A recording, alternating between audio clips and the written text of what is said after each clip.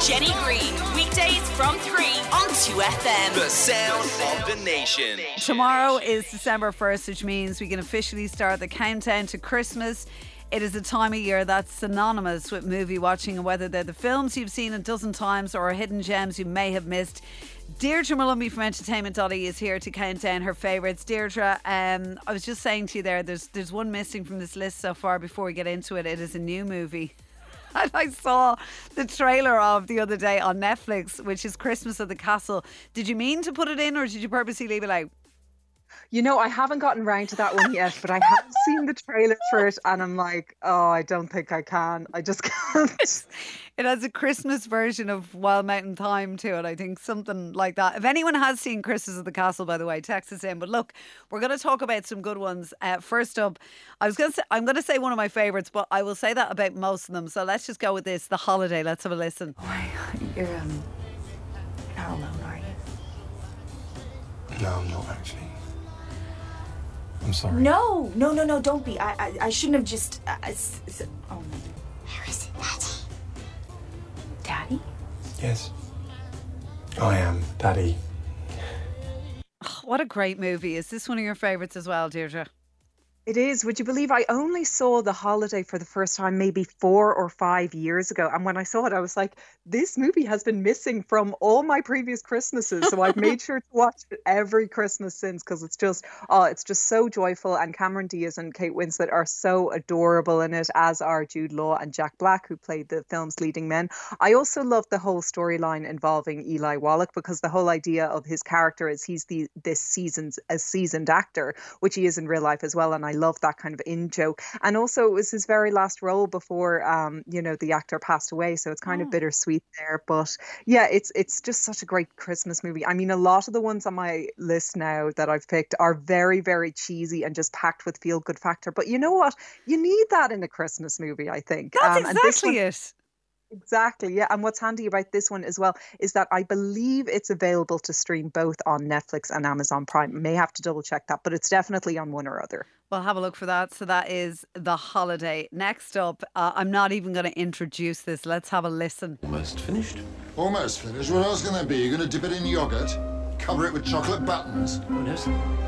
We're going to pop it in the Christmas box. But I don't want a Christmas box. But you said you wanted a gift wrapped. I did.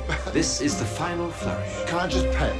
All we need now... Oh, God. ...is a sprig of holly. No bloody holly. Oh, we've all been there in that moment. So, Love Actually. How many times do you reckon you've seen this film? Oh my gosh, so many, like at least once a year again since it's come out. So I don't know, maybe what would that be, like 17 or 18 times? Like, it's ridiculous. But I mean, it's so funny. What I love about this is that whole multi-storyline. I mean, people have tried to copy its formula in movies like New Year's Eve, Mother's Day and Valentine's Day, but it's never quite worked. They've never quite recreated that charm and that warmth.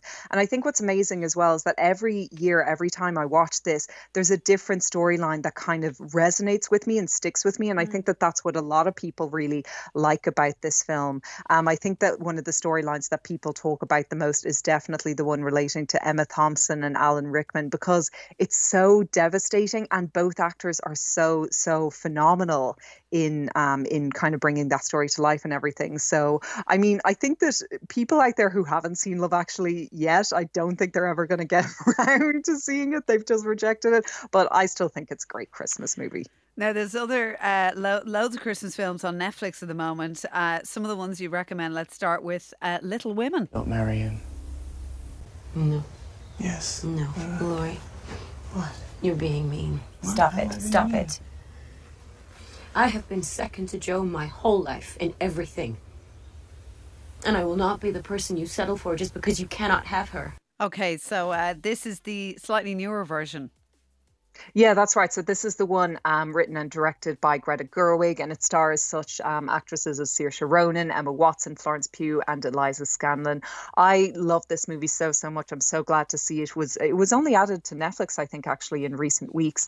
It's also one I'm slightly less ashamed of because it's like a proper movie and just not just this cheesy nonsense that most of the ones I've picked out are. But this is such a gorgeous movie for anyone who hasn't seen it. It is so wholesome. It's so generous. I love that it's both kind of faithful to the original Little Women novel, but it's also kind of updating it and really kind of rooting it in this kind of modern day feminism. I think that it's really kind of interesting in that way. And also how it looks at like girlhood versus adulthood and the challenges of that. And Florence Pugh, I think, even though Saoirse Ronan is like the lead and everything, I think that Florence Pugh kind of steals it away as Amy. She just does such a great job at portraying that character as she goes from spoiled child to this sensible young woman. But really all the performances in it, and that's not even mentioning the likes of Timothée Chalamet, Laura Dern, Meryl Streep is as fabulous as ever. It's just, it's such a great movie. I think that this will become one I'll watch every year. So that is Little Women. The next one we have, I don't think I've seen this actually. Let's take a listen to The Night Before Christmas. Might I ask you a personal question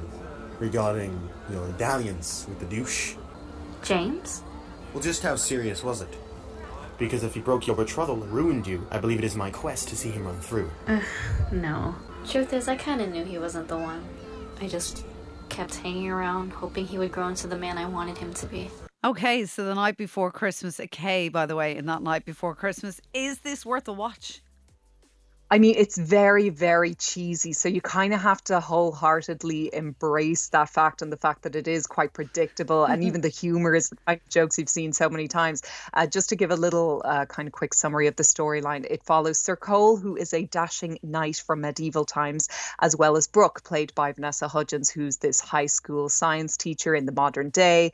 And Sir Cole gets assigned this mysterious quest and he gets magically transported forward in time. So that's how these two kind of end up meeting. And how are they going to make it work? And obviously there's, cultural clash and all of that stuff and time clash and everything. And I mean, even like within the movie, it's so shameless. It's one of these Netflix original Christmas movies, which we're getting so many of and more of every year, such as like A Castle for Christmas, it seems. And this one actually includes some ads for other Netflix movies within it. And I kind of appreciate how shamelessly it's advertising. Do they warn you in advance? You know, the way this feature film contains product placement.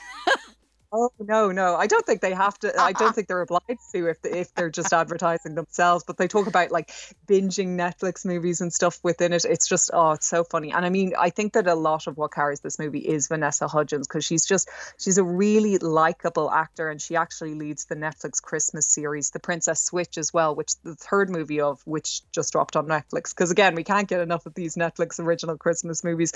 But yes, apparently a sequel for this movie is on the way as well. So some people must have liked it. So this is that was The Night Before Christmas. The next one, I think this was last Christmas this came out, if I remember correctly. It was not what I thought it was going to be when I watched it, but have a little listen. Dolly Parton's Christmas on the Square. It's all about caring, love and compassion. Better to give than receive. But that is the true fact. Those who don't know that, well, they are the poorest indeed. So I watched this, I think it was last year, and I thought it was like a kind of a Christmas concert. And when I put it on, I went, oh, it's not. I think I gave it about 20 minutes and I wasn't quite able for it. See, that's what I kind of like about it. I thought it was very Christmas concert, or there's almost kind of a panto energy about it or something. But yeah, this one's so cheesy that when I recommended it to my mum, she was like, this is actually too much to eat. I don't know how you can watch. Yeah, if your mum's struggling to watch a Dolly Parton movie, there's something wrong. You know what it is? I think that it is the magic of Dolly. I think maybe you do just have to absolutely adore that woman to watch this, because like she both stars in it as this kind of homeless person in the disguise who actually, it turns out, is a guardian angel. She also wrote all of the film's songs, which I think are very fun, very catchy.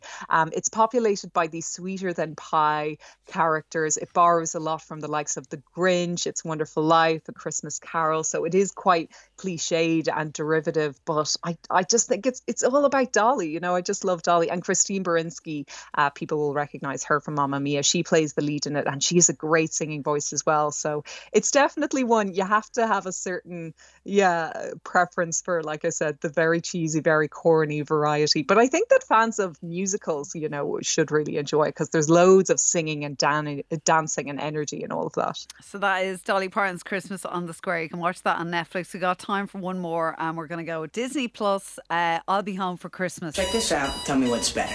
Ho, ho, ho, Merry Christmas. Ho, ho, ho, Merry Christmas. The first one's good for really little kids, and the second one's good if you want to scare people and watch them run away screaming. Okay, cool, thanks. Have you let's cool? Okay, so is this an older film?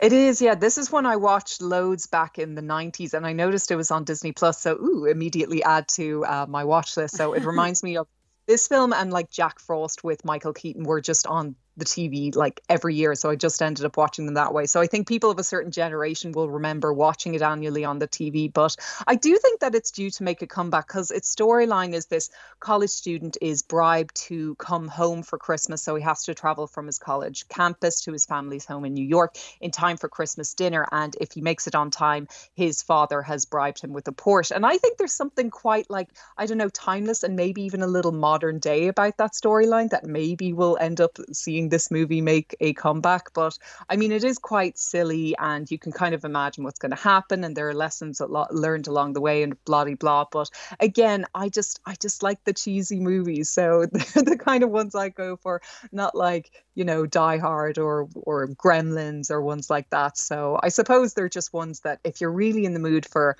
feel good factor, they're just my picks. If you want to get cozy for Christmas, these are the ones. So that's I'll Be Home for Christmas. Before I let you go, someone has just texted in, and it's a film I actually watched last Christmas as well. They said one of my newest favourites is Last Christmas. Has all the music of George Michael. It's cheesy but lovely. It's a great movie. We watched it one night thinking this is probably going to be awful, and it was actually very enjoyable. I don't know if you've seen it yet. I have actually seen it. I kind of liked it. Oh, Deirdre, she's saying no. I know by your tone. I loved the acting, I loved the music, and I did think that the lead actors shared great chemistry. There's a certain twist, let's say, in the movie that I just could not get on board with, but I'll leave it at that. I do know it has a lot of fans though, so I'm not going to go too Grinch just yet. No, it's a good. So if anyone hasn't seen it, check it out. And The Family Stone, by the way, someone else said it has to be on the Christmas list. Another classic. Deirdre, thank you so much. That's on Disney Plus, actually. Oh, is it? So yes, I give that a thumbs up as well. Okay, very good. We'll check that one out. Oh, before I let you go, actually, Christmas at the Castle. Watched it last weekend. It was harmless enough, cringe-worthy. Wouldn't be in a rush to watch it again. Some anonymous texter. So there you go. Deirdre, thank you so much, and we will chat to you again next week, all right? Thanks for having me. Here we go. Jenny Green, weekdays from 3 on 2FM. The sound of the nation.